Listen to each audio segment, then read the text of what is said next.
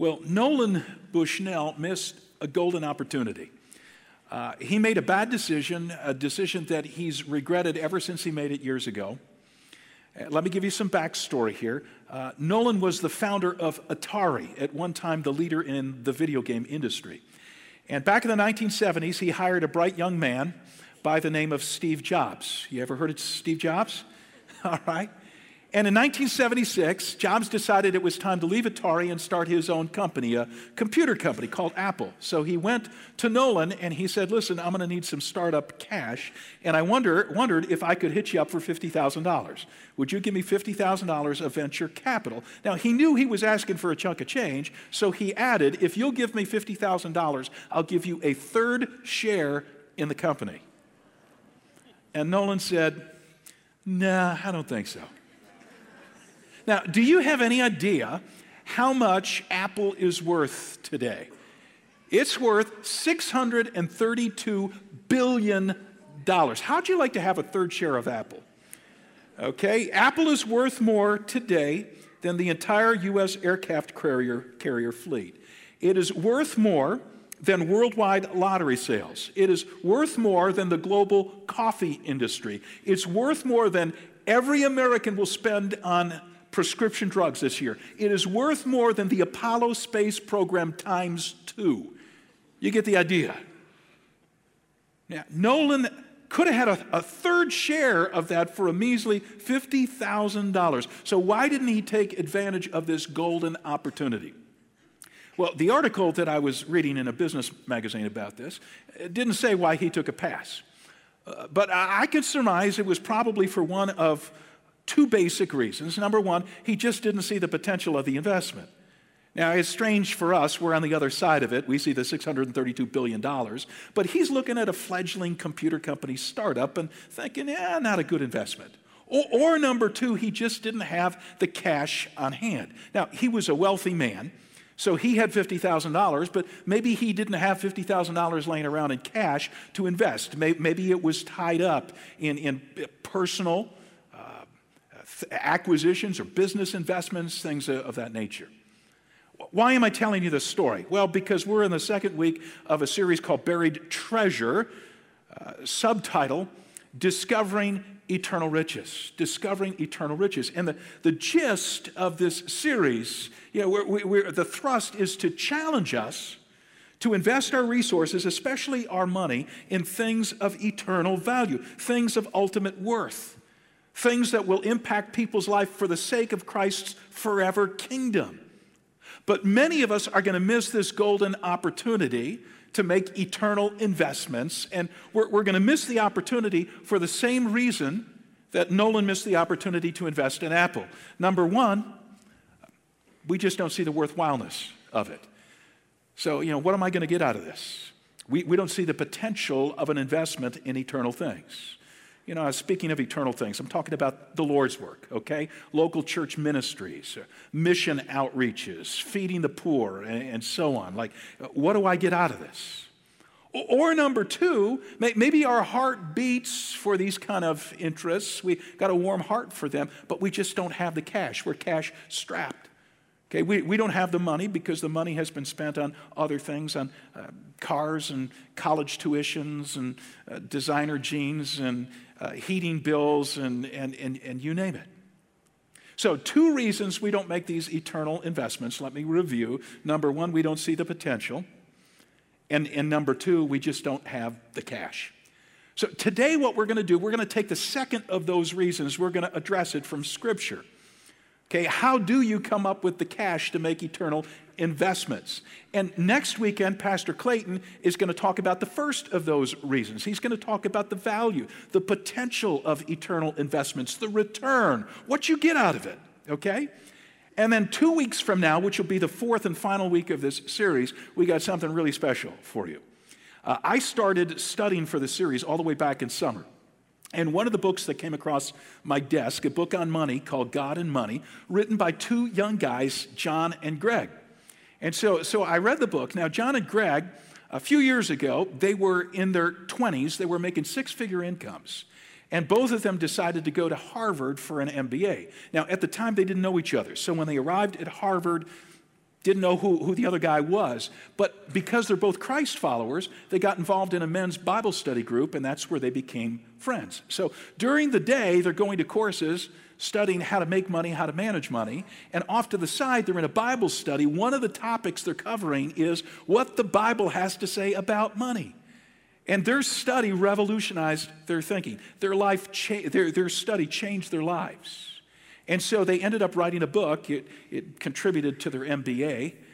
The book is called God and Money, How We Discovered True Riches at Harvard Business School. And so as I was preparing for this series, having read their book, I thought to myself, it would be really cool to interview these two guys. So picked up the phone, called them. Long story short, they're coming from two different cities, but they're going to be with us 2 weeks from now, John and Greg. And what I'm especially excited about, they're young dudes. They're millennials. And so they got an entirely fresh perspective on God and money. You're not going to want to miss it. So today's topic is cash flow. How do we come up with the cash, the money to get involved in eternal investments? And as I was thinking about this topic and thinking, well, what scripture text would be good for this? My mind was drawn to a number of passages in the book of Proverbs. Now, Proverbs is one of 5 Old Testament wisdom literature books. That's what Bible scholars call them, the wisdom literature of the Old Testament. So wisdom literature is just chock full of very practical advice for everyday concerns. So if you go through Proverbs, one of the everyday concerns it addresses is this topic of money.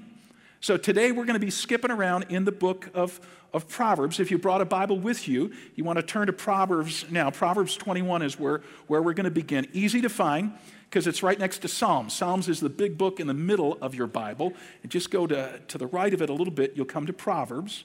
And Proverbs, if you're a fan of Dave Ramsey, Dave Ramsey is the financial guru that a lot of people have heard of because he's got a nationally syndicated radio show. He's written a best-selling curriculum study called FPU, Financial Peace University. We teach it here at Christ Community Church. I'm going to talk more about that a little later on. If you've ever studied Dave Ramsey's stuff, you know that he draws a lot of his principles from the book of Proverbs. So today what I want to give you 3 financial principles from Proverbs. If you want cash with which to make eternal investments, 3 principles to keep in mind. So if you haven't taken your notes out yet, I encourage you to fill out the outline as we go along. At least write down the main points so that you won't forget them. Okay, here's point number 1. Controlled spending. If you want cash for eternal investments, it requires controlled spending. Now, if you're open to Proverbs 21, look at verse 17. We're going to put it up here on the screen.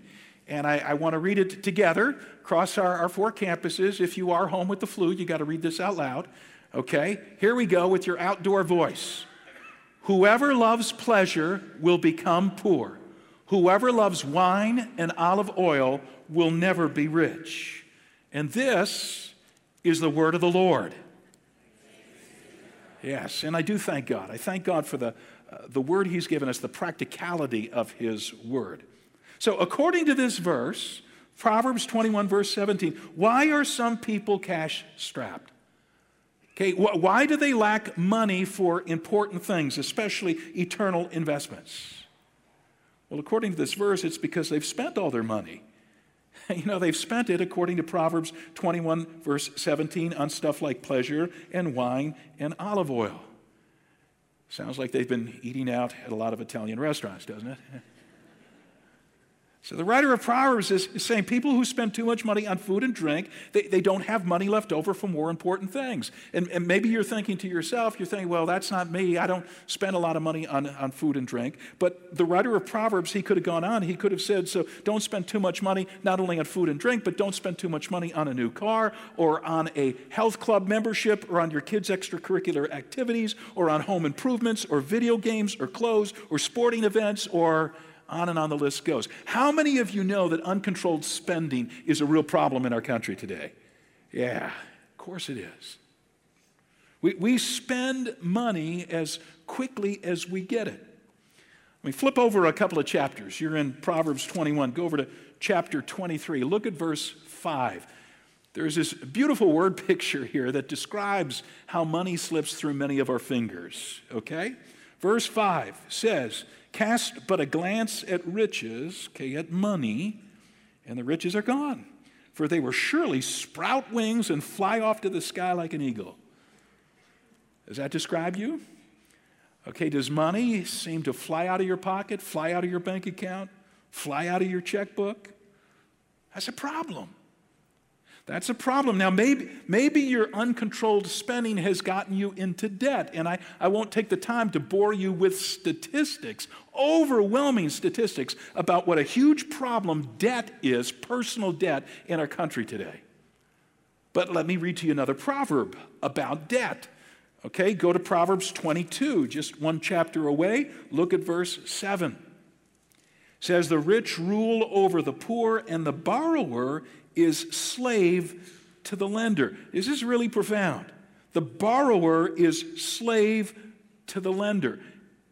In other words, you feel like you're a slave to your debts? You feel like you're a slave to your household mortgage or your car payments or your student loans or your credit card bills? Well, that's because the borrower is slave to the lender. You remember the bumper sticker that was really popular a few years back? I owe, so off to work I go. Yeah, we're slaves to work. We got to put in more hours. We got to make more money. Why? Because we got debts to pay off. But even if you make a lot of money, even if you make enough money so that you could buy most things you want without going into debt, uncontrolled spending can still eat up all your income so that you have nothing left for eternal investments. I read an interview in my news magazine a couple of weeks ago with Sting, the musical artist Sting. Grew up in England. Grew up the son of a milkman and a hairdresser. Okay, currently he lives in New York City. He's made a little progress financially. He lives in a $21 million apartment in New York City. But those aren't his only digs. Okay, he's also got a 300-acre estate in England, jolly old England, along with a 17th century manor house on the property. But that's not it. He's got a 600-acre estate in Tuscany in Italy. He's got a villa there, and that's where he makes his own wine and his own olive oil. Not making this up. And he's got beachfront property in Malibu. Okay, so the dude's loaded. But what fascinated me in the interview was this. He talked about the fact that he'd warned his children not to expect too much of an inheritance. This is his quote. I told them, Sting said, there won't be much money left because we're spending it. When it comes in, we spend, and there isn't much left. I thought, wow, so even if you make a bundle of money, so much that you can buy just about anything you want without going into debt, if you don't control your spending, there won't be anything left for eternal investments. So how do we control our spending? Here's a simple answer to that question.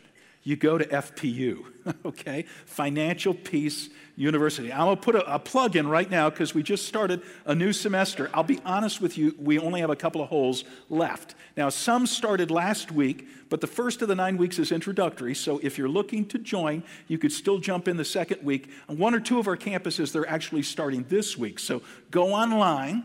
Find out when FPU is being offered at your campus and enroll. Hundreds of people at Christ Community Church have gone through the 9-week FPU program, and they will tell you one of the best things they've ever done. In fact, every time we open up registration now, about 40% of our registrants come from outside our church. They come from the community because FPU has such a stellar reputation. So the easy answer, how do you control your spending? Go to FPU. They'll coach you how to do it. The more difficult answer to the question is this. How do you control your spending? You create and you follow a budget. And a budget puts limits on your spending. You create and you follow a budget. Now, if you go to FPU, they'll help you do that. If not, you're still going to have to figure out how to create and follow a budget. How to create and follow a budget. I read something interesting about this not too long ago. In a book for parents, a book aimed at helping your kids manage their money.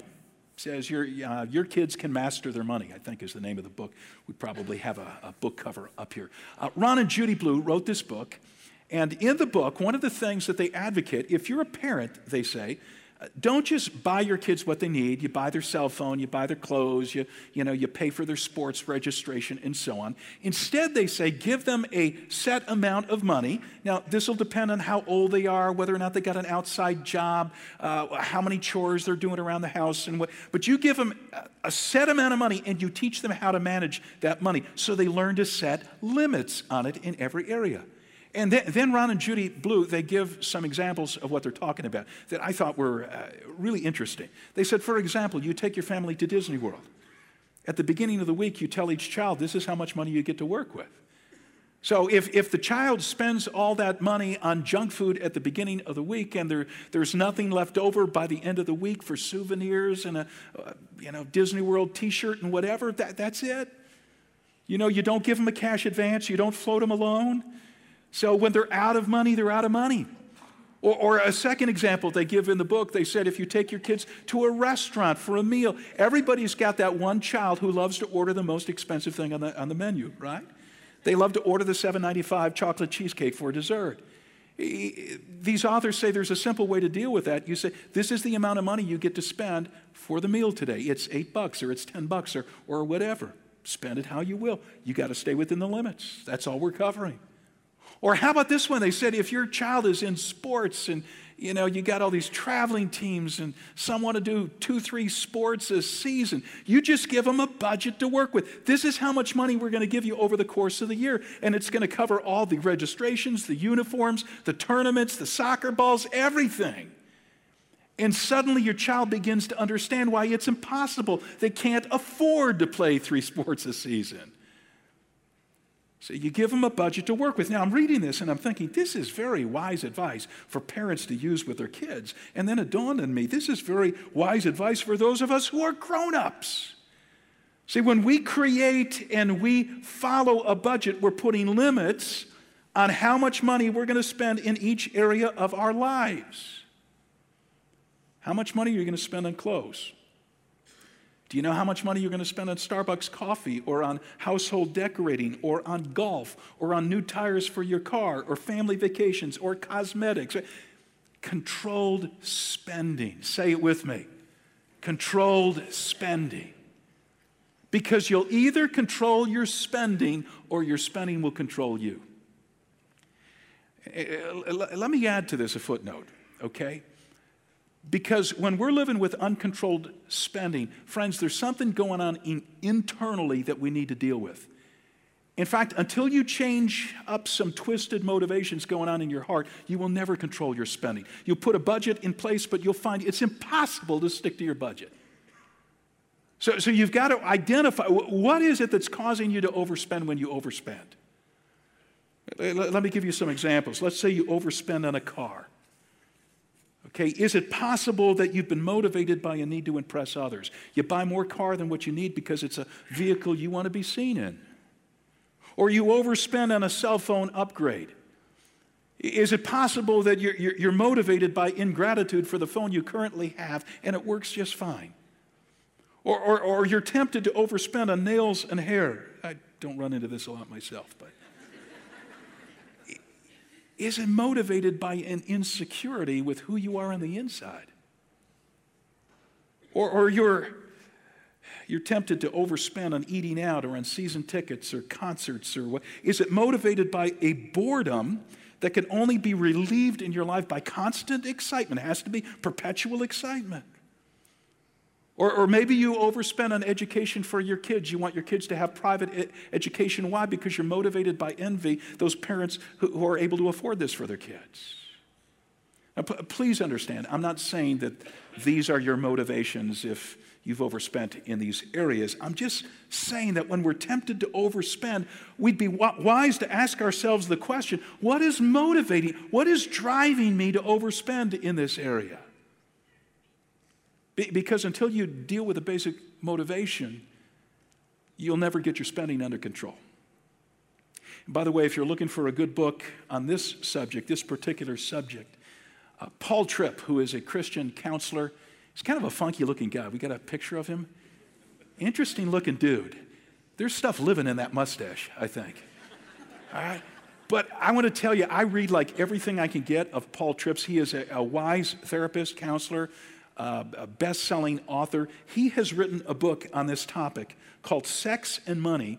And listen to the subtitle, Pleasures That Leave You Empty and Grace That Satisfies. He basically says, hey, there's an internal problem here with regard to our management of money. It's a hard issue, and he gets at the heart of things. It deals a little with what we talked about last weekend, getting Jesus as the treasure of your life, because once Jesus is filling the hole in your life, you're not trying to fill that hole with other things that will never fill it up. So would highly recommend that book. Controlled spending. Number 2, compounded saving. Compounded saving. Go back to Proverbs. Take a look at a verse that has to do with compounded saving. This time it's Proverbs 13. Okay, Proverbs 13, and I want to read just the second half of verse 11. Whoever gathers money little by little makes it grow. Now, this is so simple, it's easy to miss. Let me read it again. Whoever gathers money little by little makes it grow. Now, the truth of the matter is, we would all love to gather money in big bunches, wouldn't we? Not little by little. I mean, we would like to win the lottery, or we'd like to go into work this week and find out that we've been given a huge salary increase, or we would like to invest in something that triples in value overnight, or we'd like to learn this week that a rich uncle we didn't even know we had has passed away, and he's written us up in his will. Proverbs 13 verse 11 says, friends, that's not how it works. It's not how it works. If you want your cash reserves to grow, then save up money little by little by little. Let me make you an offer today, okay? Take a pick. Which of these two things you want? I will give you either $50,000 a day, every day for the next month, 31 days straight. Or, option 2, door number 2, I will give you a penny today, and tomorrow I'll double it to 2 cents, and the next day I'll double it to 4 cents, and we'll do this for 31 days of a month. How many of you are going to take the $50,000 a day for a month? So, some of you know this is a trick question. You'd be wise to stick with a penny. See, if you take the 50 grand every day, you end up with about $1.5 million. If you take the penny doubling every day, you end up with $10,737,418. Say, what's the point? Well, the point is learn how to save your money a little bit at a time. A little bit from every paycheck, and you watch it grow. Now, some of you who are cynical, you're thinking to yourself, so what's the benefit? What's the benefit of having a savings account? So you got money in a savings account. Big whip. I'd rather be spending the money and enjoying it. Okay, 2 quick reasons for having money in savings. First, the money is there in case of emergency. Okay, this is your emergency fund. You lose your job, or your car or your washing machine breaks down and you got to replace it, or you run into a health problem that isn't completely covered by your insurance. Emergencies. Second reason to have a savings account is that you're able to buy stuff with cash rather than spend all that extra money you're going to spend if you buy it on credit, if you buy it by making payments. See, if you're making payments on a car right now, let me ask you a question. Have you ever sat down and calculated how much more you're going to spend on that car than if you had bought it with cash? See, it's an enormous amount of money. It's crazy. And so right now you start saving so when you need another vehicle, you're able to buy it cash in hand. Now, there's another proverb that I think applies to what we're talking about here, and it has to do with ants. Okay, not ants like aunts and uncles, but A-N-T-S, ants. It's in Proverbs 6. So turn over to Proverbs chapter 6. Let me read to you verses 6 through 8. Go to the ant, you sluggard, consider its ways, and be wise. It has no commander, no overseer or ruler, and yet it stores its provisions in summer and gathers its food at harvest. So why does the writer of Proverbs say that ants are wise? That's because they know how to store things up. They collect provisions in summer and at harvest time. He says, presumably so that when winter comes and they need something to eat, they've got it. Okay, they've got, as it were, cash in hand. They've stored it up. They've saved it little by little. I want to tell you about an aunt named Lindsay. She's not really an aunt. She's a young woman in her 20s who attends Christ Community Church. But back when she was a high school student, Lindsay's parents enrolled in FPU, in Financial Peace University, and they brought her with them. Now, Lindsay would be the first to tell you that not everything that Dave Ramsey taught stuck with her. She was not extremely interested in a financial management course. But she happened to imbibe some of the principles. You know, you can't help but imbibe them when you go to this course. And so not surprisingly, when she graduated from college just recently, and she had a $25,000 student loan to pay back, she knew it was critical to get out of that debt ASAP. And because she had taken FPU, she knew how to get out of debt. She knew the sacrifices that would have to be made. She knew that she couldn't rent an apartment with friends. She needed to live at home for a bit. She couldn't spend money on all the things her friends were spending money on. It needed to go to this debt retirement. And Lindsay retired her student loan debt in less than a year. In less than a year. Now, just recently, she decided, because she's getting married this spring, she decided it would be worthwhile to do FPU a second time, kind of a refresher course, relearn some of these principles. And as a result, she ended up buying a car for herself, cash, not payments, by a 20-something-year-old buying her car cash. And not only that, her fiance, who's still got a little bit of student loan left, the two of them are working to retire that student loan before their wedding date in April. Some of you parents are thinking, how do you get a girl like that? She's so mature, she's so fiscally responsible. Let me remind you of the first part of the story. The parents set the example. Okay, the parents were the role model. The parents said, we're going to FPU and you're coming with us. All right? So controlled spending, compounded saving. Number 3, if you want to make eternal investments, you got to be committed to giving. So committed giving. I have been beating the drum for FPU. It will teach you how to manage your money well so that you can get out of debt, so you could build up a savings account, so that you could buy things that you've wanted to buy. But the most important reason, listen, the most important reason for managing your money well is so that you could become a generous person, so that you can make eternal investments in the Lord's work. In fact, let me tell you something. If you go to FPU and you learn how to manage your money and get out of debt and control your spending, but you don't make eternal investments, you're a foolish money manager. You're very short-sighted. You're like Nolan, the opening illustration. I mean, you got a lot of money, but when the opportunity comes, the golden opportunity to invest in a huge payoff, you miss the opportunity. You miss it. So I want to take a look at some Proverbs that deal with this committed giving. Proverbs chapter 3, and we're going to draw several principles from these two verses, Proverbs 3, verses 9 and 10. So keep it open on your lap.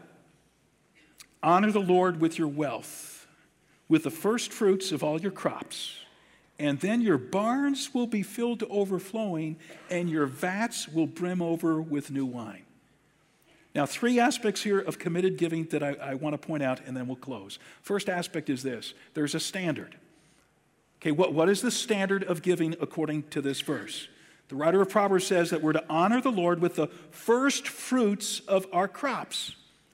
Now, first fruits in the Bible, this is just another reference to what the Bible calls a tithe, giving the Lord the first 10% of our income.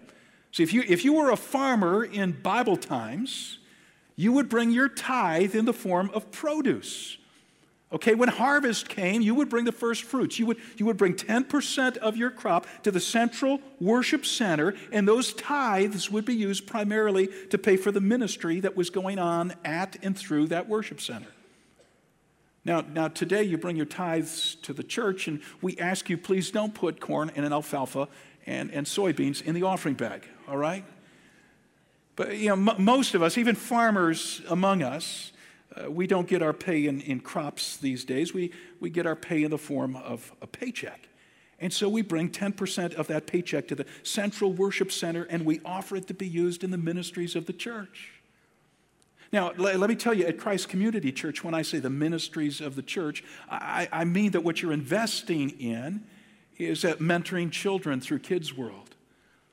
Or you're investing in setting people free from addictions or helping them navigate times of great grief in their lives through our Tuesday Care Night. Or it means you're investing in our international impact partners. And so in places like Bangladesh and in Haiti, where we're drilling wells for clean water and providing medical care and orphanages as well as spiritual ministry, that's what you're investing in. Or you're investing in the worship that goes on every weekend across 4 campuses when thousands of people gather. You're investing in outreach events like we do, at Christmas time, or we do on Wow Weekends, where we see hundreds of people make brand new commitments to following Jesus, and their lives are forever changed. That's your investment. Now this 10% that we bring is not to be seen in the Bible. It's not seen as the finish line, like once you get there, you stop giving. In fact, the Bible treats it almost like a starting line.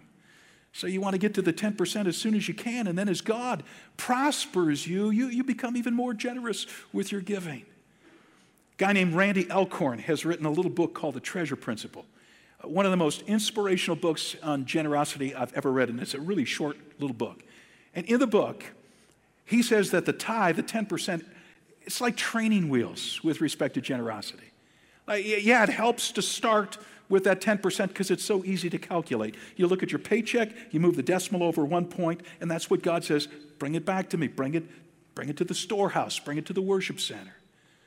But Randy says, don't stop there. As God prospers you, learn to give more and more. I love the story.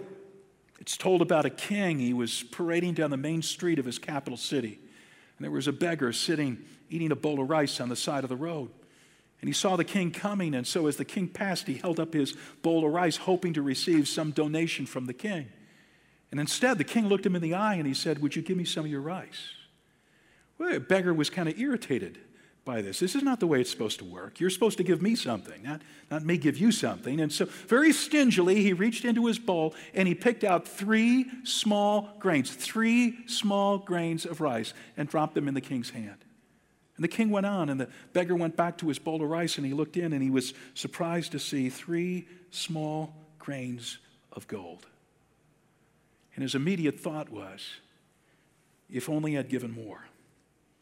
If only I'd given more. The biblical baseline is 10%, but friend, I guarantee a day is coming when we will wish that we had given our king a whole lot more.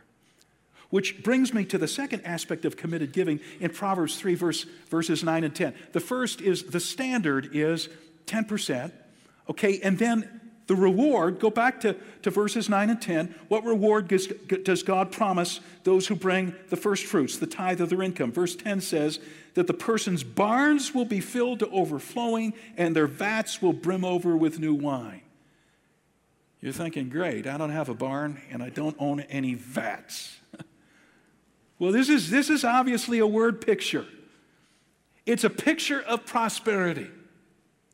God promises prosperity to committed givers. What will that prosperity look like? Well, it'll be both literal and figurative, and it'll be sometimes present and sometimes future. So let me take apart each of those couplets. God rewards generosity with prosperity. Sometimes it's literal, sometimes it's figurative. By literal, I mean sometimes God gives back financial remuneration. And I see this happen all the time at Christ Community Church. People become givers, and suddenly they find that they're climbing out of debt. Or they find that they've got enough money for college tuition, maybe through scholarships or whatever. Or they get a raise at work.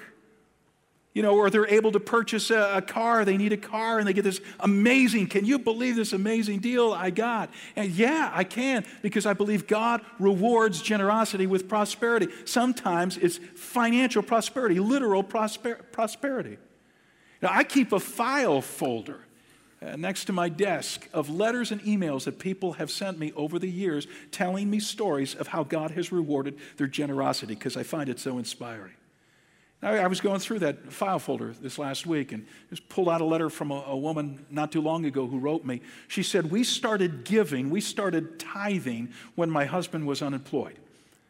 She said, we looked at our finances and we said, it's time that we stop trying to control this area of our lives ourselves and just give it to God. And if God says the first 10% goes to God, that's what we're going to do. And they began to tithe on his unemployment check. And the rest of the letter went on to detail how God had supplied for their needs through the period of unemployment. And she said, and now my husband has an amazing, her word, amazing new job. I don't find that surprising at all, because that's what Proverbs 3 says will happen. When you honor God with your wealth, with your giving, God will honor you in return. Sometimes literally, sometimes figuratively. What do I mean by that? Well, sometimes the remuneration isn't in the form of financial benefits. Sometimes it's answered to prayer. You become a giver and all of a sudden it seems like the windows of heaven are open and God is hearing and answering your prayers like never before. Sometimes it comes in the form of restored relationships. Sometimes it comes in the form of accelerated spiritual growth. I see people begin to take off spiritually when they finally become givers. Sometimes it takes the form of just joy that you experience. You start investing in the Lord's work and you see the difference it makes in people's lives and you say, I'm part of that. This is so cool. So sometimes it's literal, sometimes it's figurative. God gives prosperity in response to our generosity. Sometimes it's in the present. This is the other couplet. Sometimes it's in the future. In other words, we might not always see an immediate reward for our giving. Oh, I gave God this. I put this in the offering bag and nothing's happened yet. Sometimes we may not even see the reward in this life. But the Bible guarantees that there will be a substantial reward for giving to the Lord's work. You can take it to the bank. Back to Randy Alcorn's book, The Treasure Principle. He uses an analogy that I think is just brilliant. An analogy to motivate us to want to give as much as we can, be as generous as we can with eternal investments. Okay, he says, imagine, if you would, that you're living in the South toward the end of the Civil War. Now, you see that the war is grinding to a halt. It's soon going to be over. And all of your wealth is tied up in Confederate currency. Okay? That's all your money. It's Confederate currency. Once the war ends, it's going to be worthless. Going to be totally worthless. So what do? You say, well, what you do is you save just enough of that currency to pay your bills. Because, as long as the war endures, only Confederate currency is going to be acceptable in the South. You got to have a certain amount of it. But then you try to convert or exchange as much of it as possible into U.S. currency. So when the war ends and your Confederate currency is worth Zippo, you've got real money. You've got U.S. currency. And then Randy Alcorn applies the analogy like this. He says, every one of us is holding in our hand earthly currency. Okay, but one day that earthly currency, that money you have, friends, it's going to be totally worthless. Totally worthless. So what do? Well, you use just enough of it to pay your bills and whatnot, but you invest, you exchange as much as possible into heavenly currency. How do you do that? You make eternal investments. You invest in things that are going to last forever. See, this is the reward of making eternal investments, knowing that a big payoff is coming. Now, there's one third and final aspect of this committed giving I want to mention. We talked about the standard being the tithe. We talked about the rewards that come with being a giver. And third, there's the discipline. Just look at Proverbs 3, 9 and 10 one last time. We're encouraged to give the first fruits of our crops. For an ancient farmer, that meant he would give to the Lord's work every time there was a harvest. Okay, so if he had multiple crops, they were harvested at different times. Every time he did a harvest, he would bring a portion of that to the worship center. His tithe, his offering, his first fruits. So those of us who get paid on a regular basis get a weekly paycheck or a monthly paycheck or quarterly or bonuses or inheritance or every time it comes in. We do this not just once. We do it systematically. We do it thoughtfully. It's not a case of, oh, the offering bag's coming down the aisle, quick. What spare change do I have in my pocket? No, we prayerfully consider before we write out our check or before we make that electronic donation that you're able to make at Christ Community here. Because it's a spiritual discipline. Now, I hesitate to use the word discipline because for some of us, when we hear discipline, we think drudgery. We think obligation. Oh, so you're laying it on us. We got an obligation to give 10% because God's word says. Listen, if you think of it that way, if you think of it as if I give this, it's gone forever, don't give. But if you see this as an eternal investment, if you believe that God is good to his word, if you believe that having given you Jesus, the greatest treasure of all, as we talked about last week, that God is going to more than reward anything you give him, the discipline is going to be a joy to you. The expectation, the anticipation is, I can hardly wait to see what God does. Now, we're going to collect our gifts for the day. We're going to take an offering right now as we close our service, as we typically do. But we're going to sing a song, and the song reminds us that we want God in every area of our lives because he is our everything. And when God becomes your everything and you can trust him with your finances, you begin to walk in obedience in a way that he prospers. And there's so much joy. So sing from your heart, everything. God, you're my everything, as we collect our gifts, and then our campus pastors will come and close in prayer.